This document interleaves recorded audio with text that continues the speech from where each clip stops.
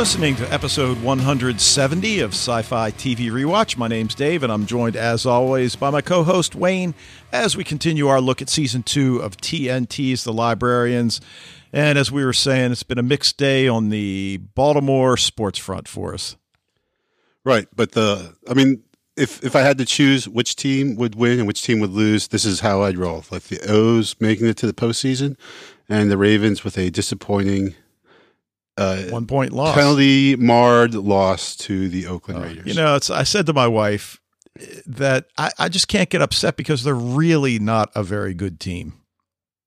Yeah, to be 3-1 at this point, amazing. I fear we would because the opening schedule was so weak. But of course, did the Bills beat the Patriots? They today? did. I saw Shut them out. So yeah, so you look now that the win over Buffalo is starting to look a little bit better. You know. Everything, but again, we digress. People don't want to hear us talk about sports. We should do a Baltimore sports podcast. There we go. We should look at sister podcast. That'd be because not like there's any of those around, but you know. There aren't as many as you would think. Believe it or not. Really, I checked one time because some guy workman at my house was telling me about his brother-in-law has one, and you know, of course, I looked it up, and yeah, it was pretty good, but there just weren't all that many. But again, let's stop. We digress. Yeah, we have now digressed from the digression. Right, but we're still. But one thing more I want to say is that really, everyone listening, you should be fortunate we were getting this one in because it is a busy weekend with genre television, and it's only going to get busier. I was looking at the calendar today, so yeah, as you said, and for me, really, I've been continuing with Stargate Universe, plodding along. I'm a few episodes into the second and final season. But as you know, we have a student intern at school that I got hooked on the 100. So it kind of motivated me to go back and do a rewatch because I'd only seen each episode once. So I'm in season 2 of that. And wow, it's just spectacular. It's just an awesome show. Yeah, like the 100 a lot. It's a good show. And then, of course, tonight we're recording on Sunday night, so we've got the debut of Westworld on HBO. Yeah, very excited for that. But Luke Cage came out on Friday night. Or Friday, did you watch any? Yeah, well, so I watched like the first 2. I started watching the number 3, and I started falling asleep. So and it's not because it was boring. I was just like wicked tired last night. So, but it was good. You know, it's really good. It's it's a lot like Jessica Jones in tone, with like that dark, urban, gritty kind of almost, it's not quite cyberpunk, but it's, kind of close, It's cool. And the guy, I can't remember the actor, the guy playing Luke Cage is just awesome. So I can't remember his name either, but it's like Michael something. There was a post in one of the Facebook groups, and I can't remember whether it was Michael Keller or not, and which Facebook group it was in because he participates in a lot of the ones that we do. But making the point that what Marvel's doing is rather smart. They're just basically producing a lot of different shows with a lot of different tonal possibilities, and it's almost as if there's something for everybody, but everything's not going to be for everybody. Right, like kids do not watch Luke Cage. Well, right? but even for me, I just didn't grasp onto Daredevil. It just didn't do it for me. So I've really only seen the first episode. I know. But you know what I told you, Dave? Remember what I told you, right? You could even skip the first. Well, don't skip the first couple episodes. But it's so worth it, dude. It's so good. It gets so good. You're like a friend of mine that used to play in a band with our buddy Chris as well. When I'd say why I wasn't going to drink beer, I said, it's just going to make me tired. And he's like, dude, you got to keep going. You got to power through. By the time you get to the 3rd, 4th, 5th, you're good to go. Right. Yeah. I don't know if that's a good comparison there, but I see what you mean. All right. Well, anyway. But the thing is, taking your, the metaphor we're going with here, drinking those beers is kind of like a pleasurable experience in and of itself. So, even though you're powering through to get to the really good stuff, okay, actually I lost it by that. But yeah, hey, Well, you should really give you're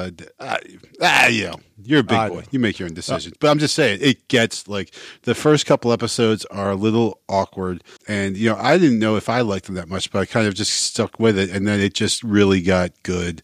I think it was like 4 episodes in. Okay, and I'm gonna do the same with Luke Cage, and perhaps I don't want to prejudge it because I have no idea, so I'm gonna give it a shot. Well, like there's not like a lot of action with him at first. Like you want to see Luke like beating guys up and in action sequences, and there's just not a lot of that, especially early on. And again, like I said, I've only watched the first 2 episodes, but there's going to be some. It's kind of like Jessica Jones. It's the same way. There's not a lot going on at first, but once it kicked in, it really kicked in hard. Okay. Well, let's move on because. Actually, tonight we're here to discuss The Librarians, Season 2, Episode 2, titled The Librarians and the Broken Staff, which we intended to do it along with Episode 1 last week, but time just got away from us, so we figured let's do it justice, and we'll hold it off till this week. As always, we want to remind you, we'd love to hear from you via email at sci-fi-tv-rewatch@gmail.com. Or the website where you can leave a voicemail using the Leave Voicemail tab. You can record your own audio clips and the MP3 as an attachment, or just send us a tweet at Sci-Fi TV Rewatch, and we'd encourage you to consider joining the Facebook group, join the discussions there. And we've gotten a few new members on the Facebook group, and as I'm sure you saw, although you have had a busy weekend, we've set the listener feedback challenge, despite Michael Keller's lament that we've assigned homework. I think we've laid out a simple, fun question. Who's your favorite The Librarians character, and explain why? Now, be certain you've got a multi-paragraph essay with a claim, not a thesis, because you're arguing your case. Not a 5-paragraph essay. That's right. Those have been outlawed. All right, just kidding. But yes, we're looking for good support and analysis. We want to see above average use of the conventions of the English language. So send us your take. We'll read it on the podcast and put the names in a hat and draw a winner for the companion novel, The Librarians and the Lost Lamp. And you have until noon Eastern time on October 14th to get those in. And we already got a couple in, Wayne, and I'm not going to tell you who their favorite character is. Anyway, all right, so let's go ahead and move on to this episode. As we said, Episode 2 of Season 2, Librarians and the Broken Staff, written by Alexa Alamani, Joe Booth, and Holly Moyer, directed by Mark Roskin, who also directed Episode 201, and this one, as we said, aired right after Episode 1 on November 1st, 2015. So he's like the producer, right? I believe so, yeah. Yeah. All right. So, a few points of interest. The pairings at the beginning, Eve and Flynn, of course. Then we've got Jones, Cassandra, and Stone, and then Jenkins versus Prospero and Moriarty. But they really shift, and I'll talk about the pairings that I really have come to love. And with only 6 characters when Flynn's there, it does make the combination somewhat difficult. But right. Still. For me, my favorites are really when Eve and Flynn are together, Jones and Stone, and then Cassandra and Jenkins, because their relationship really seems to be going somewhere. Especially with, just to see Jenkins on board at all, like as part of the team is kind of neat, because he's especially the first season, he's kind of like, like standoffish and everything. Yeah. And it seems as if she sees something lacking in Jenkins that she's able to provide, which is interesting because she's so young and he's so old. I mean, what's he, 500 years old? Yeah, he's super old. Right, but it's just like that something's missing. And, maybe it's because he's been alone for so long, which he admits to having liked. But, now that he's surrounded by people, maybe it's just a difficult transition for him. The last time he was kind of part of a team, it ended up rather badly. So... there was that. And so it would explain his reluctance to get on board with a group effort again. Yeah. Now, we continue to follow the ever-puzzling relationship between Eve and Flynn, why she's playing hard to get. However, I got to say, it's nice to not have to read comments threatening the showrunner should they go their separate ways. Everybody just understands it's like, it's a fun show. It's a fun relationship. If they stay together, great. If they don't, whatever, which was, no, I can't give that away. That's a plot. That's a spoiler from the novel, The Lost Lamp. So I almost gave something away. Oh, yeah. And then no one would join the contest because you would have blown it. No, I did put a photo of the book out there also. I saw it. That's good photos. Good attractive cover of the book. You know what? That's what happens when you have a smartphone. And you email it to yourself. I'm sure you can. There you go. You're bound to figure it out eventually. You got a photo. You put a photo on Facebook. Well, I didn't do it directly. I know you probably can do that. I emailed it to myself as an attachment, and then hey, baby steps. Baby steps. We're getting there. I didn't think about that. Well, congratulations, Thank Dave. You. It felt good. I'm proud of you. Yeah, well done. All right, now I don't mean to pick at the plot line and some of the details, but and maybe it's just that I'm missing something. But who freed Prospero initially? He had freed himself, I think, and he had just been kind of plugging around, and then with the magic returning, he's become like super powerful. Okay, because I know he did say I thought he became a fictional in 1611. And then I thought, but I thought the definition, at least is what I thought Flynn said, is the definition of these fictionals is that they become such well-known, iconic characters. Well, it's 1611. He wouldn't have had time to become an iconic character. So, well, maybe the Tempest was very popular in its day. Okay. Now, why is he able to summon fictionals? Is it simply because he's the first?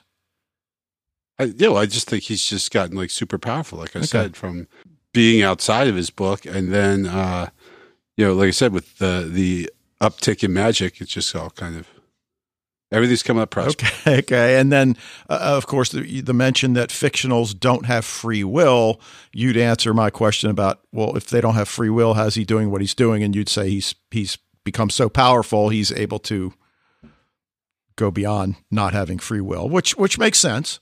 Right. The other thing, but I mean, I think it's just a lot of it is just let it go. Okay, I know. Yeah, because there's a lot that doesn't make sense, and I remember feeling that way through season 2 when I was watching it originally, just being like, this doesn't really make any sense. But then just realizing that, just roll with it. Well, and the thing about it is, the dialogue does get really dense at times, and it's very snappy at a lot of times, and you almost have to go back and rewatch a particular scene. I'll tell you what I've gone to doing for a lot of the shows that I podcast about and write about is download the transcript of the, and they put them up almost immediately. And it looks like what they do is they just get a file from closed captioning somehow. Uh-huh. So a lot of the stuff I'm able to, pick up that way.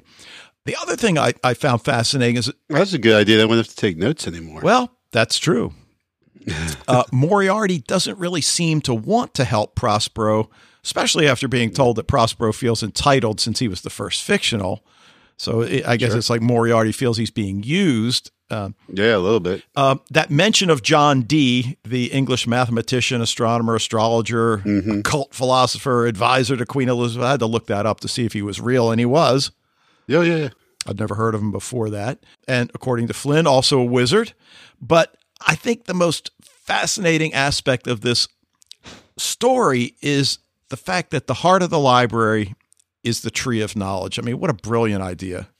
Oh, just like what was like Lost Girl, like did that too, right? Didn't they have like a thing? Well, the Tree of Life with Yggdrasil. Right. Okay. So, all right. Well, we got the opening scene, and Cassie's going all science-y on us about, what they just did with Moriarty and Prospero. But I love Jones' takeaway on how they resolve things. Just a whack load of magic.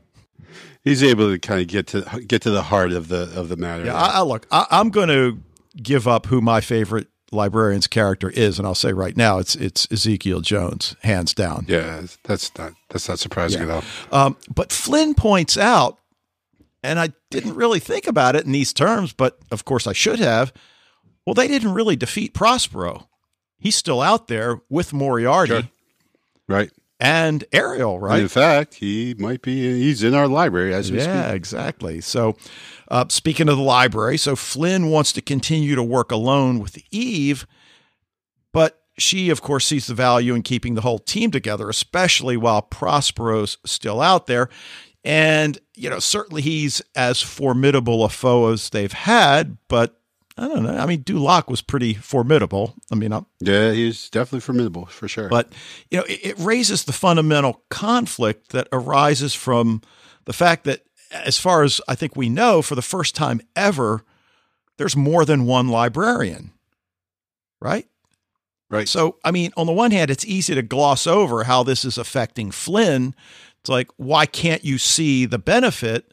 But he's just been one in the long line of solitary librarians. So I think we have to cut him some slack. Now, on the other hand, he does want some alone time with Eve, which we also can understand. That's completely understandable. We mentioned about the fictionals, typically bound by their stories. Prospero gave up magic in the play, but appears to be trying to gain it back. And it's clear that Jenkins is going to have to get used to Flynn being back and occupying roles that he'd occupied during Flynn's absence. And one of the things that struck me was that so much of this episode is about power, how to get it, how to wield it, how to hold on to it, and not always necessarily in a negative way, because while Flynn and Jenkins are vying for the power in, holding the briefing, that's not necessarily a bad thing. It's just something that each was used to doing. All right, I got to do this, Dave. I got the power.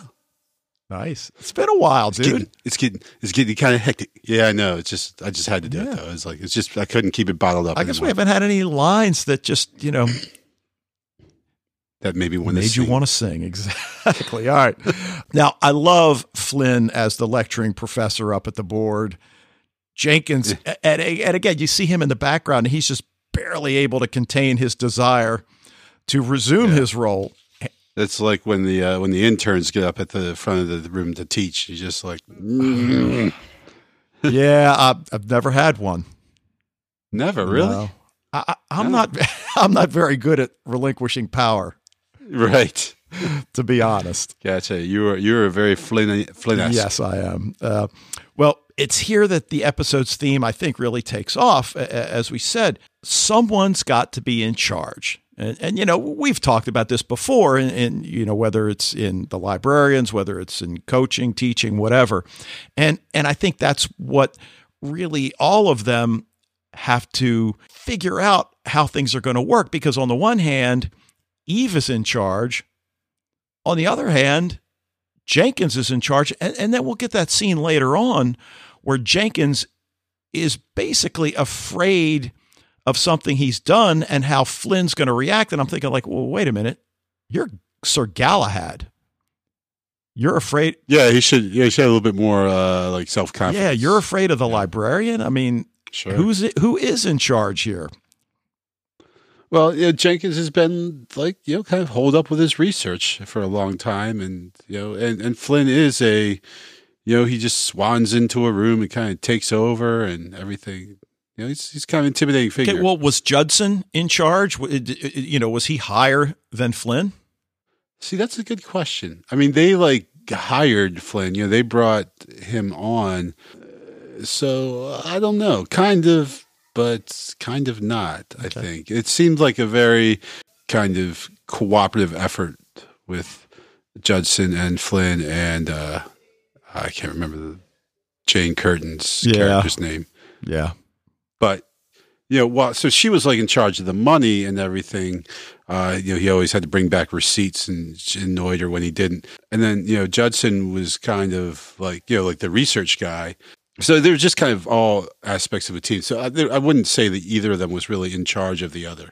Okay. Which I guess implies that the two of them, though, were at least above Flynn because he had to answer to them on a number of counts. So. Well, I guess it's not all that important, but it just really strikes me. Well, you're talking about this theme of power and power politics in there, then that would kind of play into that, right? Yeah, sure. All right. Sure. Well, according to Flynn, because he's so iconic, Prospero's escaped his text, summoned Moriarty from his, and at this point, I'm starting to wonder whether or not Flynn is losing his edge due to his desire to be alone with Eve. Because again, as from an outsider's perspective, having the whole team together has to be better. So again, I'm just wondering if it's that new, it's new relationship and it's clouding his judgment. But well, how's it like what? Where was his judgment in question? Well, in other words, him wanting to go off with just her, instead of keeping the team together and really coming up with. I think more. I think he's willing to have the team be together, just not with him. Okay, which may or may not be the best call. I'm just saying it's like he's taking it off the table before you realize what really is on the table. Or around the table. All right. Okay. Well, the other thing that, again, I'm still trying to figure out, why don't all characters that have become so iconic escape their books? Sure. Well, maybe because they don't have attitudes like Prospero. Okay. All right. I don't know. But let's think of some characters that would be pissed off. Can you think of? I like what's the Thomas Hardy book? Tess of the D'Urbervilles. Okay. I bet you she'd be pissed if she came to life. Yeah. Well, Macbeth might have. Macbeth would be super pissed. Oh my! Why did they go with Macbeth? Yeah. Oh, because he's not really magical, right? Well, I guess not. Although you got the witches in there, and yeah. Oh, he'd be super pissed. All right. Well, Yossarian would be pretty pissed off too. Catch-22. Yeah. Yeah. All right. I think we just opened up season 4, man. Well, we could really run with this. Yeah. This might be a whole new show. We'll just have literary characters escaping, and the literary police have to put them back. I like it. I think we might have something here. All right. Hope Jasper Ford's not listening. Okay. And I'm just going to have to let go of my reservations here and make the leap of faith, because we know the confluence of events that allowed it, the ley lines coming back, magic coming back. Not sure how all that coincides with the iconic nature of his character. I mean, again, why him is Prospero exactly, so much more than anybody else was. Did you even read The Tempest? No, neither did I. So I imagine out of Shakespeare's plays, The Tempest is this really not read play. I mean, I know there's others, but. And I know a lot of people have read The Tempest, but I mean, when you're really talking iconic characters in Shakespeare, Prospero would be pretty far down on my list, I think. Well, sure. And if you think of iconic magicians, I mean, really, what they should have done is gone with Merlin, Harry Potter. Ooh, wow! They would definitely run into some copyright infringement issues there. Yeah, I guess. Oh, right, Shakespeare. Good point. Well, no wonder they're doing that. All right. Well, anyway. Yeah. Well, are there any other magicians in Shakespeare that you think of? I don't know. The witches. Who I would think the witches would probably be more, well-known and iconic than, just the fact that how many high school kids every year don't read it. Do they really wield magic? Yeah. Well, yeah, a good point, right? Or do they just plant the seed in Macbeth's head, and then his greed and lust for power, et cetera, et cetera? That sounds like it'd make a good essay question. Yeah, maybe. All right. So Prospero's controlling attitude towards Moriarty is already rankling Conan Doyle's character. So it's, we'll get to that scene later where Eve's holding Ariel, over the edge and he basically talks her out of it. And, as he understands, he goes, just because he freed me doesn't mean I'm safe. Well, I wish he'd said, because we just watched Wreck-It Ralph last night, which I know you haven't seen, but, he should have said, just because I'm a bad guy doesn't mean I'm a bad guy. True. Right? Yeah, no question. Well, one of the things that gets brought up, is that Flynn says Shakespeare's power lay in the narrative that he wove over the audience. Okay. They're searching for the staff at the ruins of the wealthy man for whom Shakespeare often put on trials of his play, John Dee, that we mentioned at the top of the show. Despite her protestations, she seems pretty happy to be alone with Flynn on this adventure, but... Well, I thought the lady protested a little bit too much. Well, maybe. Booyah! Yeah, Shakespeare, right? Yeah, yeah. Come on, man. Tell me you caught that one. Here again, obviously something you and I deal with on a daily basis, the power of words. right? And again, just great scene when he talks about what, considering studying to be a thespian. Yeah. And then she turned out to be, was she Lady Macbeth? She was Lady Macbeth, right? Yeah. So, and he didn't make the cast. No. Which is funny because, it kind of harkens back to, and again, that the Flynn from the very first Librarians movie, when he's just kind of like goofy and out of his element and everything. So, later he's the, suave, sophisticated man of action, but every now and then we still see those little bits of the old goof that, of that Flynn as we saw him right at first. Yeah. And in fact, the outfit that he was wearing, it really reminded me of Peter Davison. Was he the Fifth Doctor, I think? He was the Fifth Doctor, I believe, yes. And the outfit that he wore. But we frequently discuss pairings, as I mentioned. Jones and Stone are always fascinating to watch work together. Stone is appalled that Jones doesn't know how to cross-reference using a card catalog. Yeah, he's like, it's the 21st century. I don't know how to shoe a horse either. Yeah. That's like excellent line. Yeah, it's not like we've got a search engine here. I guess we don't have a card catalog now anymore either. But right. I'm not sure I would have known how to cross-reference even then, to be honest. No, exactly, yeah. I seem to remember learning it at some point, like in elementary school. But you know what? After the apocalypse comes, there's going to be a select few people who are going to be able to find books. And the rest of us will just be standing in the middle of the libraries looking stupid. Yeah, I'm going with Sebastian Monroe. So, all right. Well, alarm starts sounding. Jones remains calm.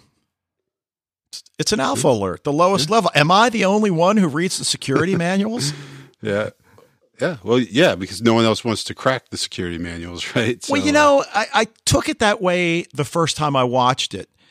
And while I certainly think there's a huge element of truth to that, I love the fact that, on the one hand, Jones has everything figured out. He uses his phone to update certain library systems, but he takes his job as librarian seriously. Again, I think it's something that's easy to miss if you don't pay attention to the details in the snappy dialogue, because he often acts as if librarian is a temporary gig until a better payday comes along. But I'm starting to think it's probably not, even though he wouldn't admit it. Exactly. Yeah. Yeah. And I agree with that. And I think also when we saw him in like the alternate reality, in that last episode of season 1, he was the librarian. He was very, very serious and very different from what he is.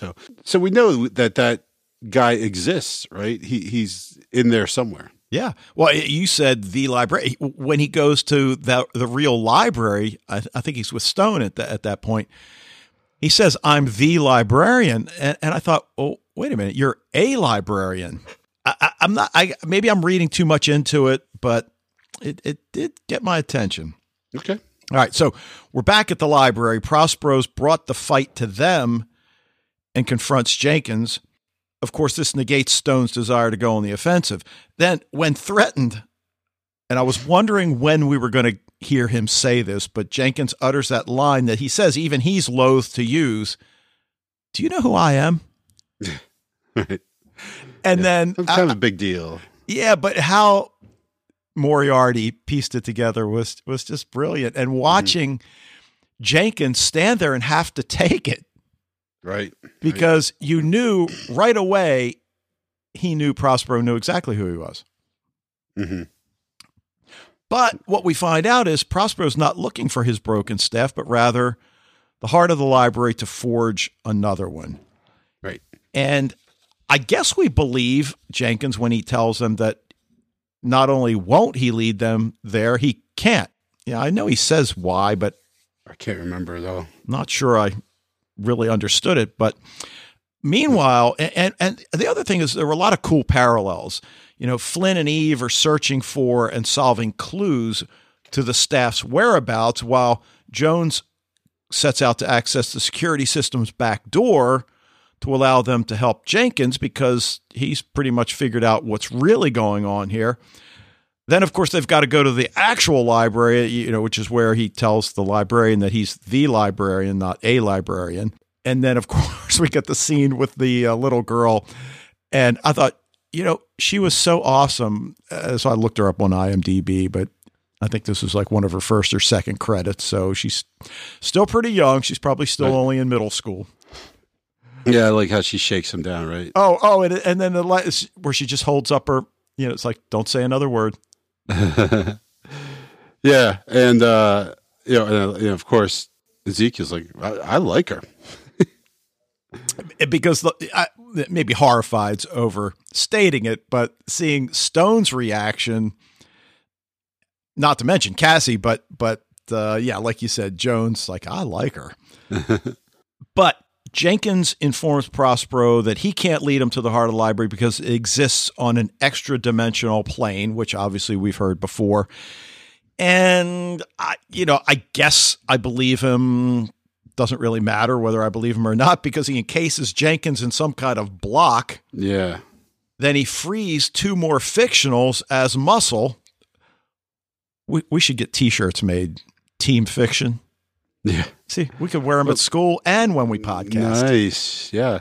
Well, what was what I thought, and I'm like, okay, so they're in a library, so the DVD of Westworld's got to be there. I mean, if you want muscle, you go and get like Yul Brynner from Westworld, right? Yeah. That's muscle, or like the Terminator. Yeah. Right. Yeah.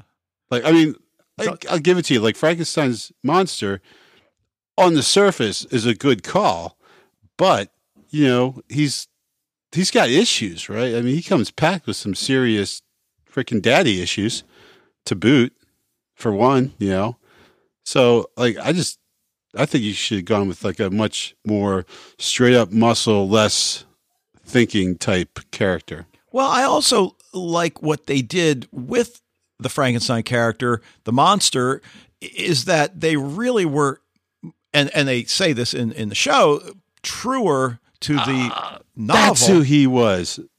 Sorry. I was just like, because it was like driving me insane, like who that guy was who's playing Frankenstein. And? Well, you haven't seen Mad Men. I have not. But he was Paul Kinsey on Mad. Though you watch Extant, right? Yeah, sure. He's Nate Malone on Extant. Oh, okay. Yeah. But at first, he really seemed like Vincent D'Onofrio, because he like kind of had like he reminded me of, like, I knew it wasn't Vincent D'Onofrio, but he just totally reminded me of him playing Kingpin. Though I knew it wasn't him, but now I got it. Well, and I mean, Penny Dreadful did the same thing with Frankenstein's monster. It was a much more cerebral character than simply, brute force, right. And it's a terrible call. Like, if he just wants a goon, right? And Frankenstein's monsters, that's not where you go when you want a goon. Right. But then what turns out to happen, and, again, we'll get to that in a little bit, again, was just a nice twist. So sure. They're trying to figure out what to do about Jenkins, who's encased in this block. Eve just comes in and bashes it with something and frees him. And I think, as she, I'm not sure if she's razor, man. Right. Well, sometimes it's just best not to overthink something. Yeah. and I guess I love the fact that, she kind of stands back. I mean, clearly she's in charge of the 3 younger librarians, but it's just sometimes she's got to just go rise above, or perhaps rise below, all of their overthinking and science and everything, and just, brute force. Right. So we find out that the Tree of Knowledge is at the heart of the library. So the search for the heart begins. Eve decides to go with Stone. Yeah. Which, was she angry at Flynn because he cuts her off when she proposes triangulating the fixed points to stabilize the rooms? She might have been a bit cheesed, but I think basically when she makes like executive decisions with the librarians, she doesn't let like personal anything get in the way of that. Okay, so this was just purely tactical. Yeah, absolutely. Okay. The problem is nobody knows how to get to the heart. physical layout of the library is off. Some rooms, hallways are missing. There's some artifacts missing. I think he says 16 artifacts. I don't know whether they're really significant artifacts, but clearly things are not as they were. So that's obviously a problem. And then we get that scene where Jenkins admits that he's been unable to control the library the way Judson did.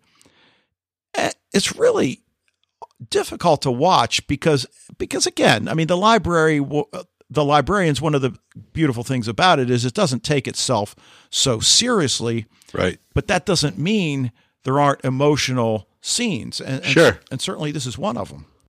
Jenkins got his little inferiority complex going. Yeah. Well, I mean, is he being too hard on himself? Yeah, I think so, probably. But, I mean, because he didn't do things the way Judson did. But it's nice that he confides in Cassandra. And then he mentions that fear as a reason he didn't tell anybody. And I'm thinking like fear of Flynn. Well, okay. As I mentioned before, Sir Galahad afraid of Flynn Carson. Sure. Come on. Seems unlikely. It seems unlikely. So we've got Stone with Eve, Flynn with Jones, which Jones just typically exasperates Flynn, who probably does the same for Jones, and then Cassandra with Jenkins, which, again, I really like these three pairings. And then we've got the Queen of Hearts swinging an axe. Yeah. She's awesome as well. She's quite fetching as well. She was. And again, like I looked her up and she's just been in a lot of one-offs. I mean, she works a lot, but there weren't too many shows where she did more than a couple episodes. Right. But then at least she's working. Exactly. But then Stone reasons that she's acting out of character. And I guess I'm thinking like, okay, what's up with that? I'm not sure how we got to that point where Flynn gets Jones decked out in that Greek armor, right, just so they can safely grab Zeus's lightning rod. Right. I guess I think it's just funny, Okay, but I guess they needed the lightning rod just to jumpstart the triangulation. Right. So Frankenstein's monster encounters Jones and Flynn defuses the situation by hugging it out with the monster. Yeah. I like how he's like dragging Ezekiel across the room. Yeah, that's kind of funny. Right. And then they bring up, well, there's this 21st century, we have plastic surgery. And, sure. And like, dude, with your physicality, you ever think about pro sports? And then next thing you know, he and Jones are looking at a dating site that he signed up for. Yeah. So stuff like that that's like classic. That's why I love the librarians. Yeah, right. But like and additionally, we now have Frankenstein's monster out in the world. Sure. So will he come back? Well, don't know, but he's certainly out there and it's a possibility. Yeah. Of course, I would think if he comes back, it'll be to help the librarians rather than to hinder them. But sure. Who knows? It's always possible. But I don't know, is his character still alive and kicking and extant? Well, that show's over. Oh, is it? Yeah. Oh, okay. 2 seasons. Yeah. So the triangulation begins. Somebody has to steady the towers. And again, I found it interesting that both Jones and Stone offer so that Eve and Flynn can go toward the heart. Flynn and Eve find themselves in the lush forest, which is the library's heart. But unbeknownst to them, Prospero and Moriarty are also there, have aerial advantage in tracking the Tree of Knowledge, which is hidden in the forest. And but not doing a great job of it, though. Not doing a great job of it, but we do find out that at least one of the trees there is the Tree of Righteous Indignation. Yeah, you got to have one of those. Yeah, it's right up there with the First Church of the Presumptuous Assumption. Now, listeners, if you know the origin of that, I'll be impressed. I'm not going to tell you where that comes from. Yeah, I don't. So I know you're too young. All right, so Eve brings up the fact that you can just look it up. It's not like a big deal. That's I'm looking at that right now. Cross-reference it. There you go. All right, you look it up. You still probably won't have heard of. I'm sorry. Eve brings up the fact she's having a difficult time coping with Flynn's approach to solving problems, which is basically seat of the pants, no real plan, and she tells him, "You can't always win. You can't always have your way." And then he responds that, "Well, I haven't lost yet." Which, if this was any other show, you would say that's an immediate red flag. You're going to lose. You're exhibiting hubris.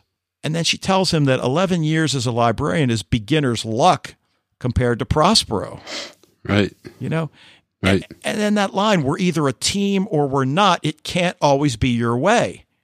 And again, we come back to that power issue that she doesn't want to be in charge, but she certainly wants to be respected for what she's done while he's been away. And while I certainly think he does respect her for what she's done with the 3 younger librarians, somebody's got to be in charge.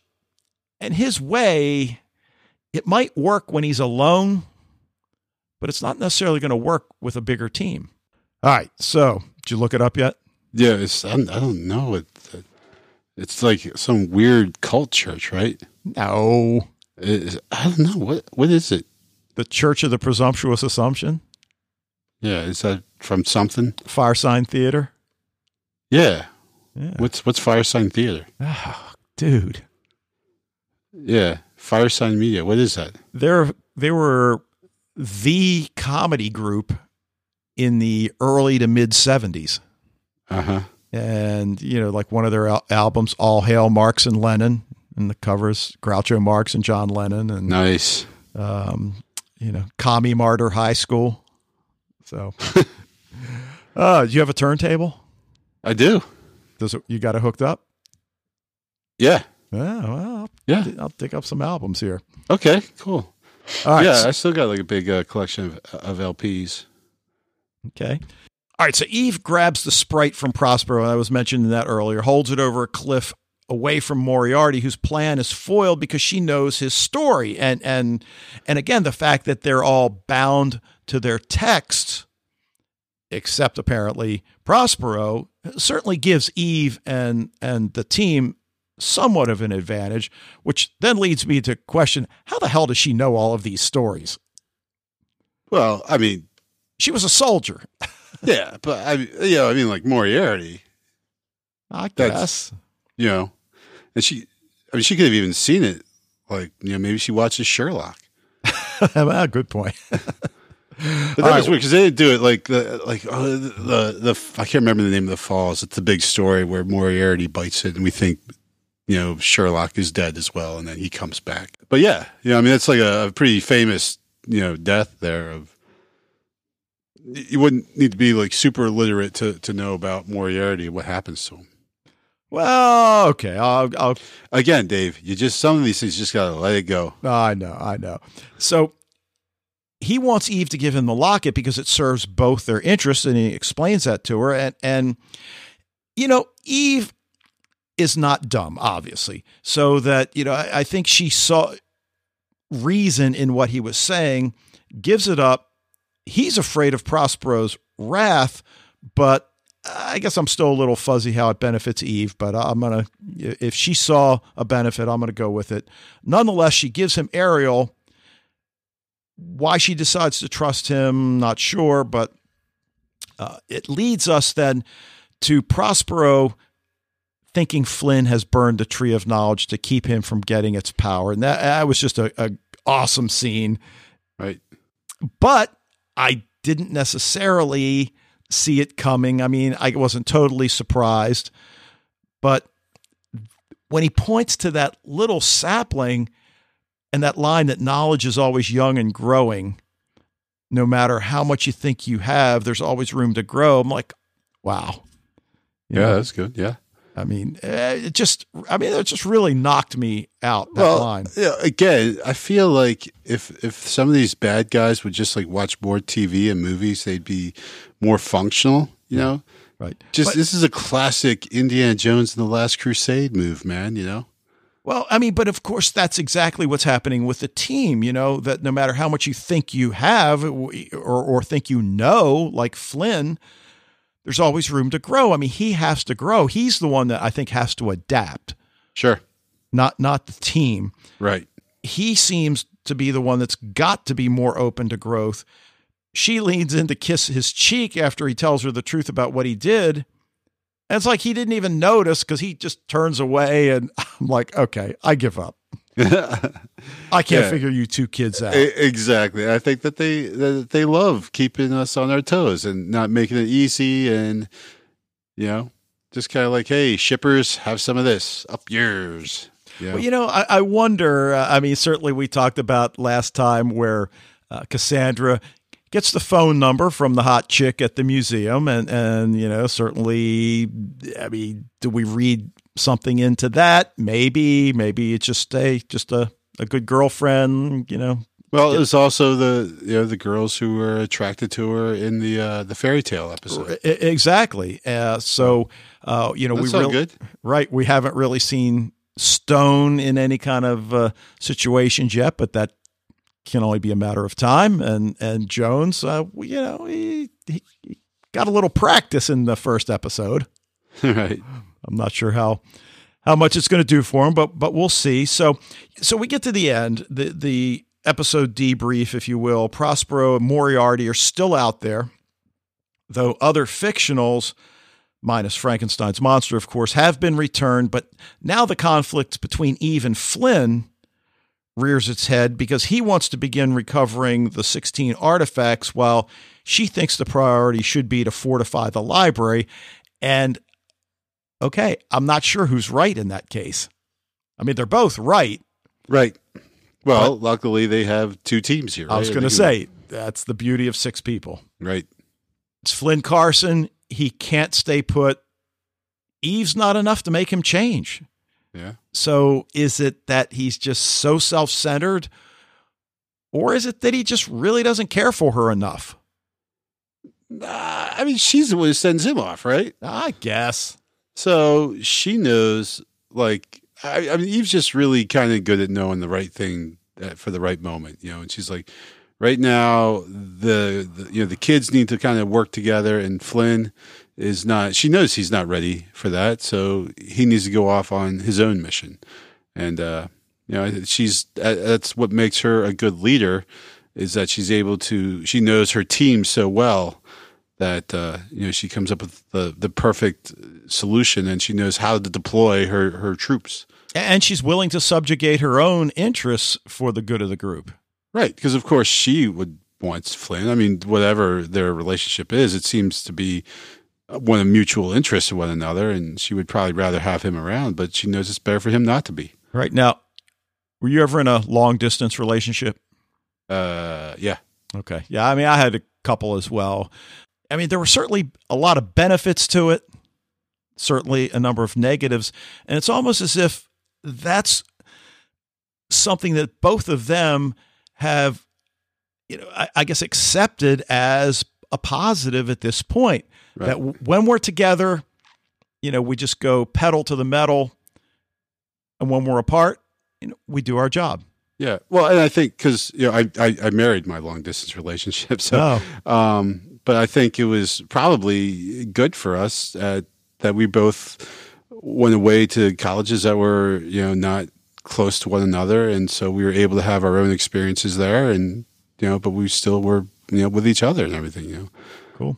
So because like a lot of people in college who like were dating a girl out on campus or a guy on campus, like they would be into that person, and they wouldn't hang out with their buddies because they were always with the boyfriend or girlfriend and everything.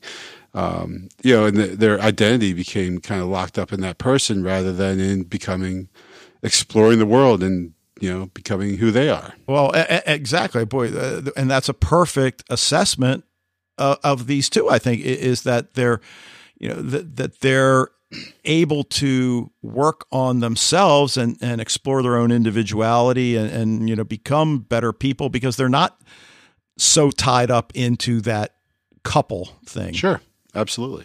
No, I mean, and not that there's anything wrong with a couple thing, of course. But it's better for the show too because like when. I mean, that's like the death of a show, right? When it just becomes obsessed with like the couple, right? With when the couple takes over, like, will they or won't they? When are they going to do it? When, blah, blah, blah, all that stuff. And then they get together and it's just like, then that becomes the whole show. And like, that's not what the show is about at all. You're just trying to bait me now, aren't you? I mean, the guy did with Leverage, right? With Timothy Hutton's character, like,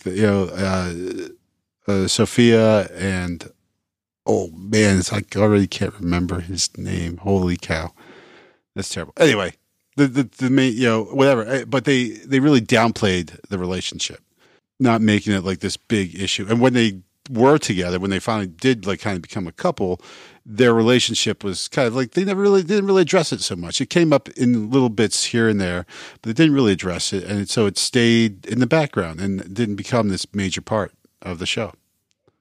Well, it'll be interesting to see what they do. I mean, what they've done so far, perfect. And then at the end, I mean, the last minute of the show was just so powerful. I mean, we know he's going off, Eve's left behind, but before she can really feel too bad about it, and of course, we just, as you just said, I mean, there's certainly a lot of positives to her being by herself there. The team comes to her ready to accomplish. It's almost like they instinctively know what she needs at that moment. And each of them says something different, and it's just perfect. And then, the episode fades out. Just perfect. Except that Prospero's still out there. Right. Which is not perfect. But it's perfect for an overarching story. Yes, that won't get resolved until the final episode of the season. Oh, spoiler. Well, I'm just imagining. Yeah. So, all right. Anything else that we haven't talked about? Nate obviously was the name of Timothy Hutton's character in Leverage. I apologize for my little brain fart there. And so, anyway, but no, nothing else for this one. Great episode. Loved it. Love the librarians. Awesome. Another corker. All right. Well, listen, make sure you guys send us an email with your favorite character from the librarians. Make sure you tell us why. Look, you don't have to write a short novel or anything, but we'll read those on the air. We'll comment on them. I've told you mine. Wayne will show you his. What? I was just seeing if you were paying attention. Cheeky.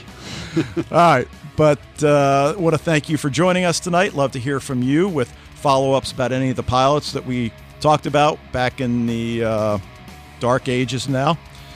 Anything you think we should be watching, and obviously there's a lot of new stuff coming up. I'd like to encourage you to join the Facebook group, as a number of you have done recently. And if you're already a member, spread the word again, I know. Spread the love. And I know a lot of people are, because I'll see that new members are being added by somebody that's already a member. So that's awesome. Emails to sci-fi TV rewatch at gmail.com, voicemails via the SpeakPipe tab, which you can access through the website. And we'll be back next week to discuss Season 2, Episode 3, The Librarians and What Lies Beneath the Stones. But until then... Dave, I've really been meaning to talk to you. I feel that you're really adopting a snobbish air for someone so lowly born.